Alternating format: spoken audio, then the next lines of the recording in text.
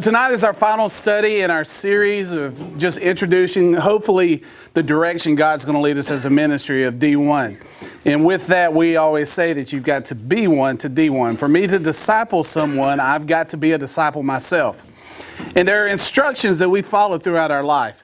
And I guess based on the task that is given to you, that will kind of determine how specific the instructions have to be. If I were to ask you to just take a piece of paper that's on the floor and throw it in the garbage, I wouldn't have to be that detailed. I wouldn't need to say, okay, now I'm asking you if you would bend over and I want you to, with your left hand, I want you to pick up this piece of paper. Be sure you use your left hand because as you're going on this journey to throw this in the garbage, you might need your right hand because someone might want to shake your hand. And in this culture in the United States, we shake hands with the right.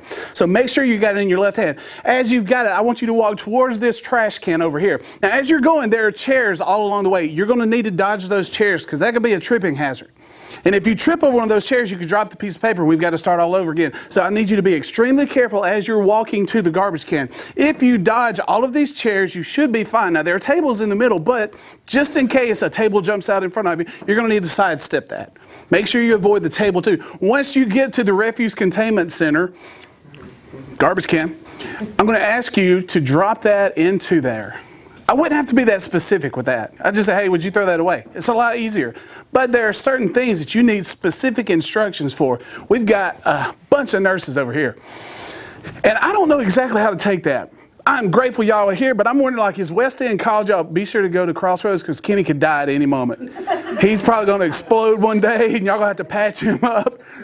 But I am grateful for our nurses and doctors and all that to take care of us on our trips and here at Crossroads. There are things that they are told to do, and they have to be very specific in doing it. You don't just run around, let me just throw this needle at you. They've got to give you the right kind of shot. When my sister was practicing to be a lab tech, that's the weirdest thing. She drew blood. She was a vampire, professional vampire. And when she was in school, she would come home, and that's when I was a musclehead, and I had veins that looked like it was like a street map on my arm, and just big old finger veins in my arms.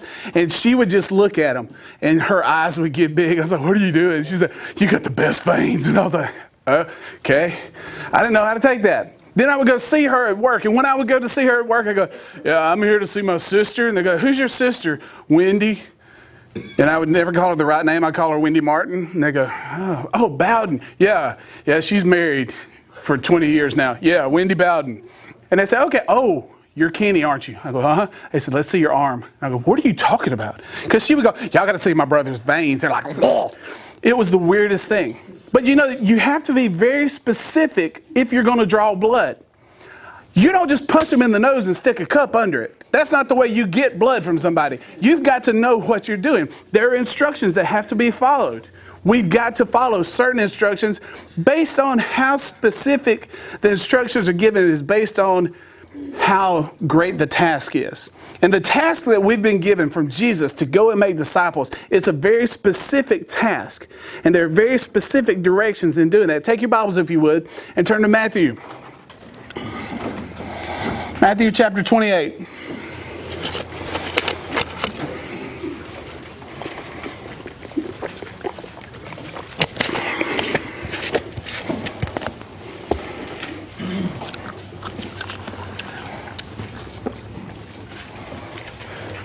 Matthew 28, verse 19, please.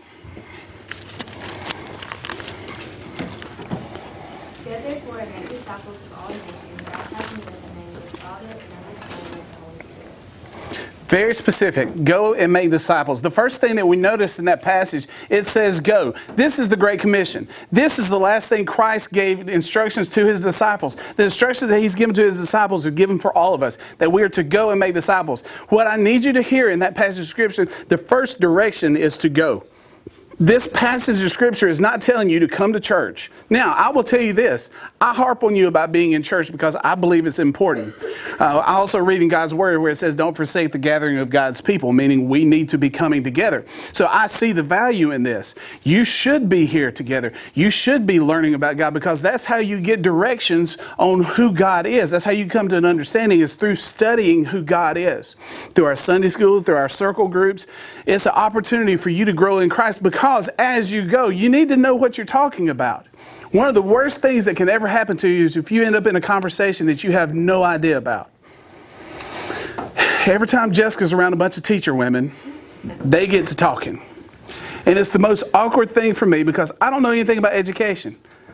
I just barely graduated. And they'll get to talking and they're talking about all these tests with letters and blah, blah, blah, blah, blah, blah, blah. And I'm just sitting there. And they'll turn and look at me and I'm just like, I don't know what they're talking about. I felt almost as dumb then the first time I was hanging out with the coaches. Coach Morrison. He was talking to the coaches. All right, now you're going to be lined up in the 3 and blah, blah, blah, blah. And they're talking all this stuff. I was like, I played football my whole life. And I got coached aside and said, Coach, what's a 3? And he just looked at me like, oh, gosh, almighty. And he said, that's position here. I said, okay, so a 2 would be, yeah. And I said, we didn't do that when I played football. He said, well, I know that stone was pretty heavy y'all had to throw around because y'all didn't have pigskins and stuff. And I was like, well, close. I said, they just told us, all right, that guy in front of you in a different jersey, hit him. You hit them harder than they hit you. Football was real simple when I played. Now it's like you look to the sidelines and they're waving flags and doing all this stuff and giving symbols and somebody's holding up a sign of a pickle. I don't know what that means. There's just all kind of signs. It's different. And I will stand there on the sidelines. They hear the coaches yelling, you know that's a cover 2, blah, blah, blah, blah, blah. And I'm going, yeah. No idea. If I'm going to share Christ with somebody, I need to know what I'm talking about. Not that I need to know every answer, but I need to have a basic understanding of what I'm trying to share with someone. And this is what we do when we come together here at church. That's why it's so important for us to come together, to learn about this God that has created us for the purpose of making disciples. And he says that you are to go. That's a very specific instruction because making disciples, you've got to lead somebody to Christ. Someone has to be a follower of Christ before they can be discipled. And it's really interesting to think about that because you can come to church your whole life and you can learn about God, but you're not a true disciple because you're not following God until you surrender yourself to Him. There's a difference in there. And once someone is a follower of Christ, then they start getting discipled and understanding what it means to be a true follower of Christ. Now, real quick, I just want you to think about the first disciples, the apostles. In your mind, give me a description of an apostle. Or not in your mind, I need it out loud, sorry. Got it, Kitty? Okay, out loud. And you can't be wrong. You can't be wrong in any way you want to describe a disciple. I heard something. Obedient. Obedient? Okay. Don't be afeared. Pretty rugged. Pretty rugged? Okay. Yeah, they probably didn't stay at the Hampton Inn. Tom Bodett didn't leave the light on for them. Y'all probably don't even know that. God. Willing. Willing? All right, let's go physical description. Bunch of misfits. Bunch of misfits. Rugged work for that one. I don't know if this is going to mess with your head, but it really messed with mine when I started studying the first disciples, the apostles that Christ chose. Every one of these disciples were under the age of 20 except for one. Everyone. Y'all don't seem to be amazed by that. Because in my mind, when I hear about these apostles going and raising people from the dead and going with Jesus to feed the 5,000 and collecting all the food and going and doing all these magnificent things, I'm thinking of some older person that's like, well, I don't have much time left. I'll follow you. Slow down, Jesus. That's what my mind is. It's an old person because, let's face it, old folks ain't got nothing else to do. They might as well go to church, right? That's my mind. That's the way it worked for years. And in my mind, that's the disciples. They're older people. They're wise people. They know so much about Christ. But they were your age. Said the youngest one was probably 12. What? Does that mess with y'all at all? Y'all looking at me like, okay. That blows my mind. And here's why it blows my mind. Well, I'll let you read why it blows my mind. Mark chapter 1.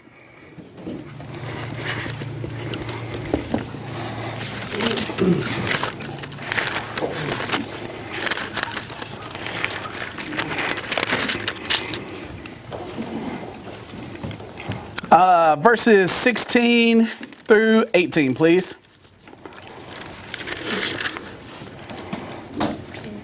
One day, Jesus was walking along the shore of the Sea of Galilee. He saw Simon and his brother Andrew throwing a net into the water, for they fished for a living. Jesus called to them, "Come, follow me, and I will show you how to fish for people." And they left their nets at once and followed him. That's what blows my mind.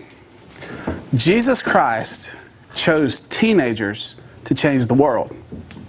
And you wonder why I harp on you about you need to be? Because Christ sees fit for a young person to rise up. And He chose these people. But here's what really blows my mind. They walked away from everything to follow Christ. They walked away from everything. It says that immediately they dropped their nets and they followed Him. He said, "Follow me." And they said, "Okay." And it wasn't because their job was too bad. It was like, I ain't got nothing else to do. They knew that there was something special with this guy named Jesus. They had been hearing about Jesus, and when He came to them, they had to follow Him. Now, what does that look like in your life? If Christ came to you and said, "Follow me," and you dropped your nets, what would that look like? For some, it would be you've got to give up your sport that you're involved in. For some, it would be you have to give up your band that you're involved in, or your blast from the past, or your studies. And a lot of you would be like, "Yes, I'd be glad to throw my textbooks down to follow Jesus." For some of you, it would be you've got to let go of your phone. Whoa. No. I mean, I love Jesus. No, don't get it twisted, Kenny. I'm just saying. They left the comfort of their homes. They left their families. And here's what I'm saying. I don't expect you to come in next week in sackcloth and a pair of handmade sandals from the hide of your favorite pet. I don't expect that at all. Right now, y'all, "I hate you, Kitty. That's my puppy." I'm not expecting any of that. But what I want it to do, and what it's doing for me, is helping me understand what my commitment truly is to God. Because I'll stand before you and say that I am a committed follower of Christ. But there are certain things that I've not let go of because it's just tough to let go. It's tough for us to let go.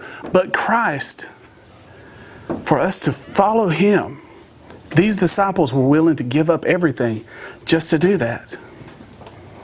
So if we are to follow Him, that's where we get our direction for becoming that disciple. The reason the disciples were as amazing as they are is because they followed Him. They were with Him all the time, learning from the greatest teacher that has ever walked this earth, Jesus Christ. He showed them what it meant to be a follower. He showed them what it meant to have faith in God. He showed them what it meant to love unconditionally. He showed them what it meant to be compassionate towards people.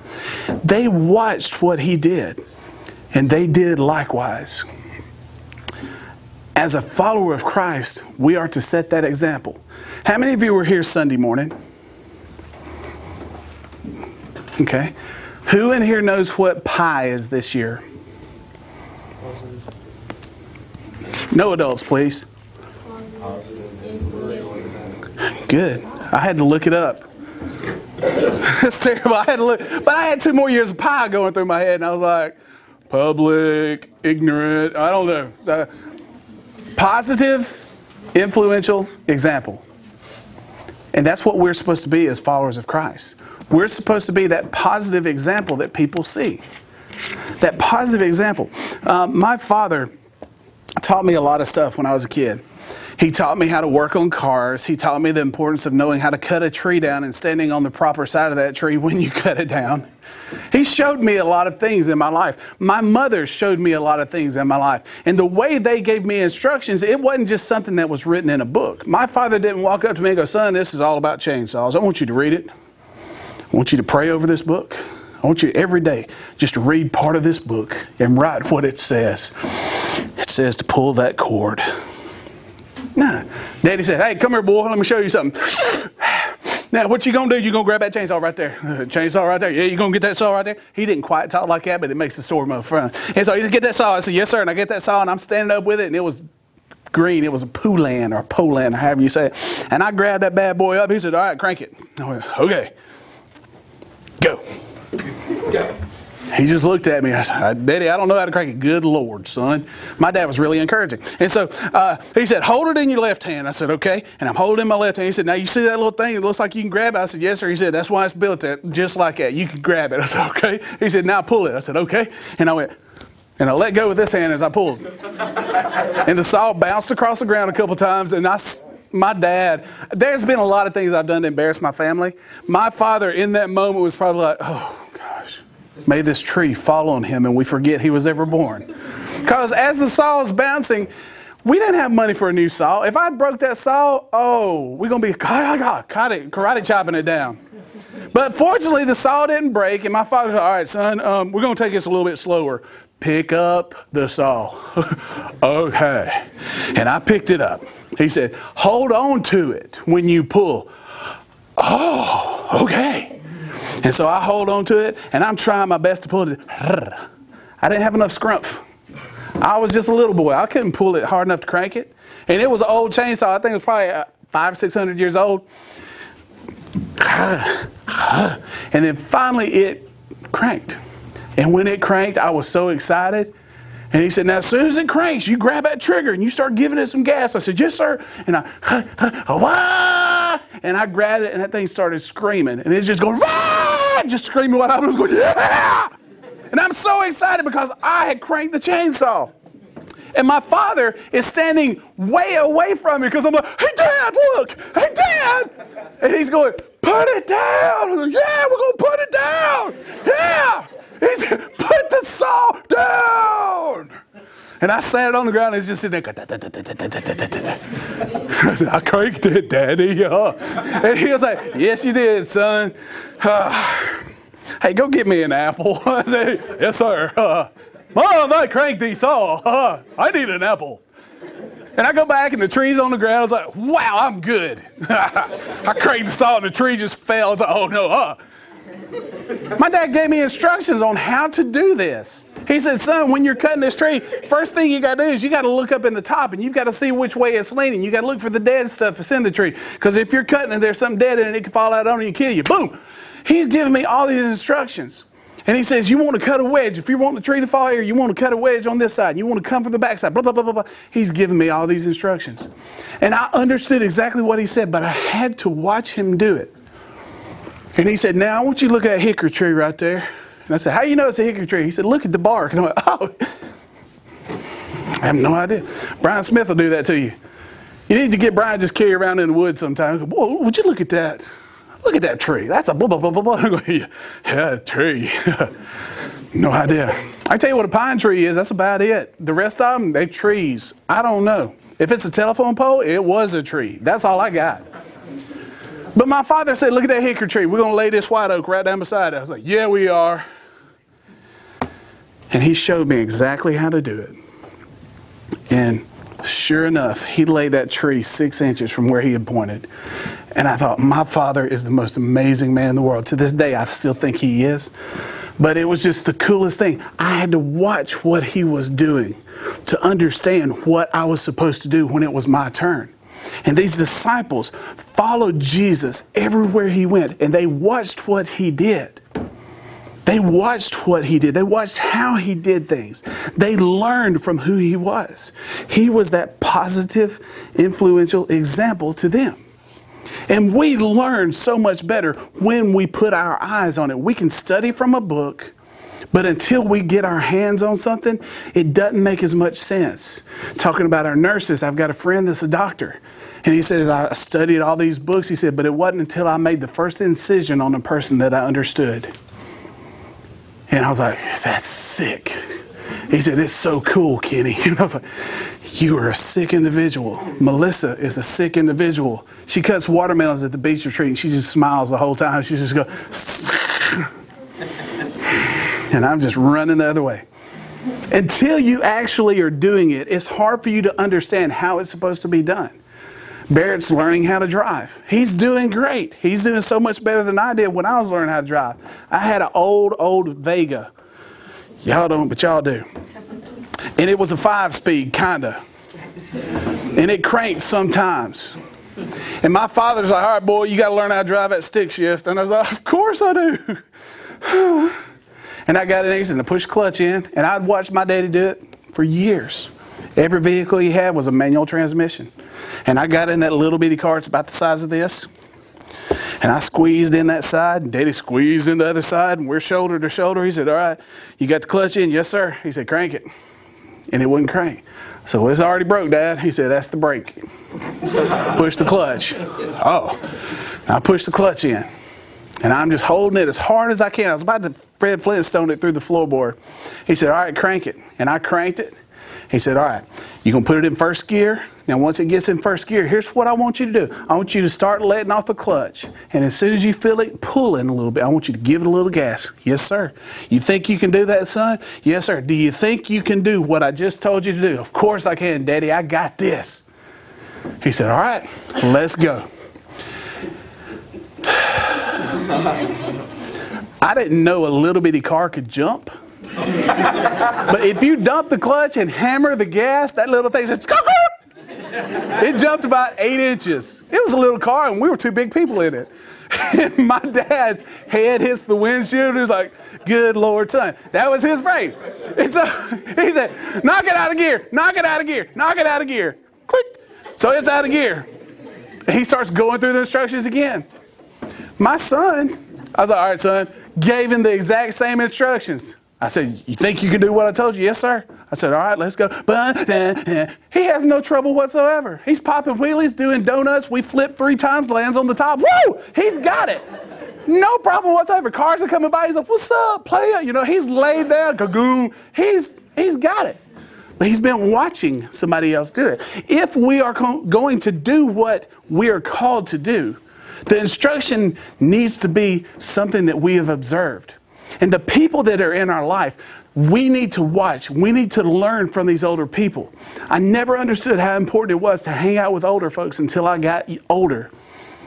It's so important because the wisdom they have helps us become better people. And for so many of us, the last thing we want to do is sit around with a bunch of old folks. But we can gain so much wisdom from them. And those that are followers of Christ, they give us such insight into what it means to be a follower of Christ. To actually go through the trials and stand strong because our faith is found in Christ. As a positive, influential example, you have been watching people. You have been studying who God is. And you have the opportunity to be that to people. We talked last week about how important it was in selecting your friends. Because that's one of the things that we're all going to have at some point in our life. We're going to have relationships with people. And they're going to be big, tight relationships. They're going to be loose relationships where we're not quite as close. But in all these relationships, we've got this connection. But even in that connection, there's always going to be one person. And it's not that they stand out because they're better. There's just somebody that's always going to be the one that comes up with the idea of what y'all need to do. Right? You get a group of your friends together. Somebody's going to say, hey, let's go get something to eat. Yeah. This is a great idea. I was just thinking about nothing. Okay, so we go get something to eat. Hey, let's make a TikTok video. Whatever you do. I don't know. Hey, let's. One person's the one that's willing to take the chance. One person's the one that's willing to step out there and lead. But the beautiful thing about Christ is, as a follower of Christ, we all have that opportunity and that ability to be one to D1. We can lead people because we have something inside of us that a lot of folks don't understand. And it's Jesus Christ living in us. Why not be the one that leads? And it doesn't mean that you're going to be the one walking across the stage in front of everyone. It doesn't mean that you're going to be the loudest one in the group. But it means you're going to be the one that's got the spiritual ground, that's rooted in Christ. Probably one of the neatest things I've seen in a while. This morning, 3 of our students posted what they've been studying, posted Bible verses on their social media. And you have no idea what that means to me, just to see that you're getting it. That opportunity to lead somebody, to help them grow in Christ. And what some of you don't know is last week we had a challenge that we presented to the 10th and 11th and 12th graders, those that chose to stay. And in that challenge, there's a devotion book that I gave them. And in that devotion book, it's a 40-day devotion book. And then for 40 days, their challenge is to daily do one of these Bible studies, one of these devotions, and journal about it. And it's all about discipleship. That's what this whole thing is about. Because in 40 days, some of you are going to be given that book from some of these students. And they're going to give you that same challenge. And I didn't share this part with our older group last week, but when you pick that person, when you give them that book, I want them to write their name in that book as well. And of course, we talked about you take a picture with them and put it out there on social media, but I also want to make sure that you have their phone number. So during the next 40 days, because you've been journaling, you're going to know where they are. And you'll be able to send them a text and go, hey, what did you read today? Holding them accountable to what it means to come closer to God. Follow me. Somebody's got to be the one that leads. Why not you? Take your Bibles, if you would, and turn to Matthew chapter 5.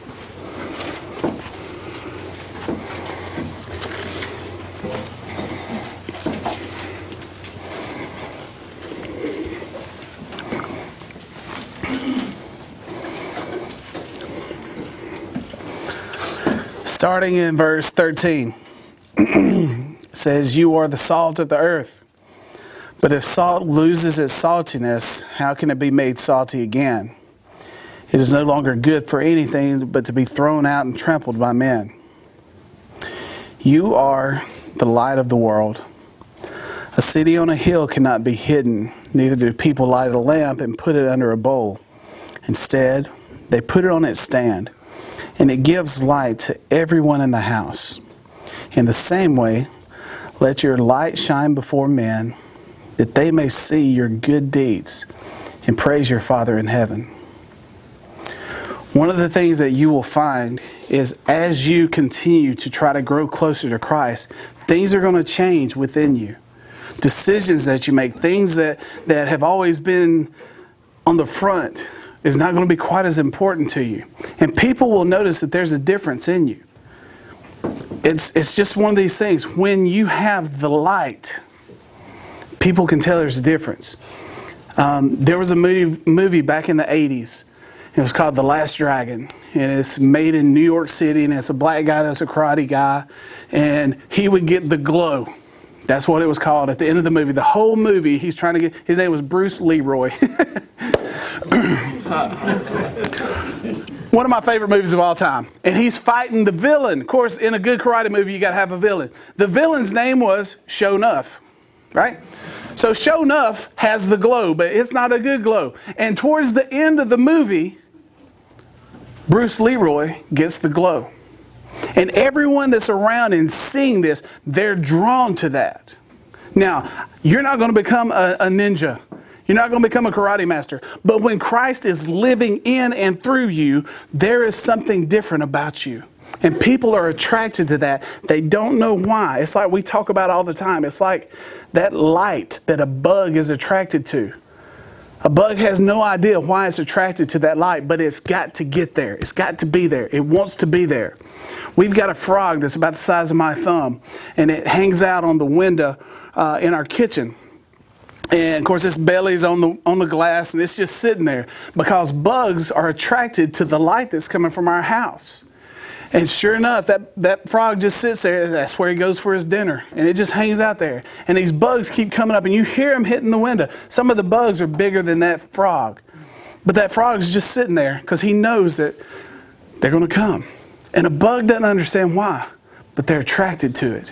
When Christ is living in you and when you are allowing Him to do something through you, people want a part of that action. They don't know why, but they're going to be around you because there's something about positivity that we're all drawn to. People see something positive in you. It shines the light of Christ. That's something that can't be hidden. And you have that opportunity to shine that light to others. And here's the thing I need you to understand, teenagers. Your light shines bright enough that it won't just affect your peers, it'll affect everyone that's around you, whether it's little children or whether it's us adults. I got more encouraged this morning by seeing a simple post from 3 students about a devotion they're reading and a Bible verse than I got about most of anything this week. It was so encouraging. It was a bright light. You have that opportunity to shine your light every day. And when you shine that light, people are going to follow you. So I would ask you, are you willing to be the one to look at everyone else and say, follow me, because I'm going to lead you to Christ? Or are you going to wait for somebody else to do it? God tells us in His Word that if we don't cry out the majesty of who God is, that the rocks would cry out. My prayer is that you wouldn't let a rock have a voice, that you would be the one singing the glory of who God is, and people would see that difference in your life, and people would be following you to find who Christ is. Let's pray.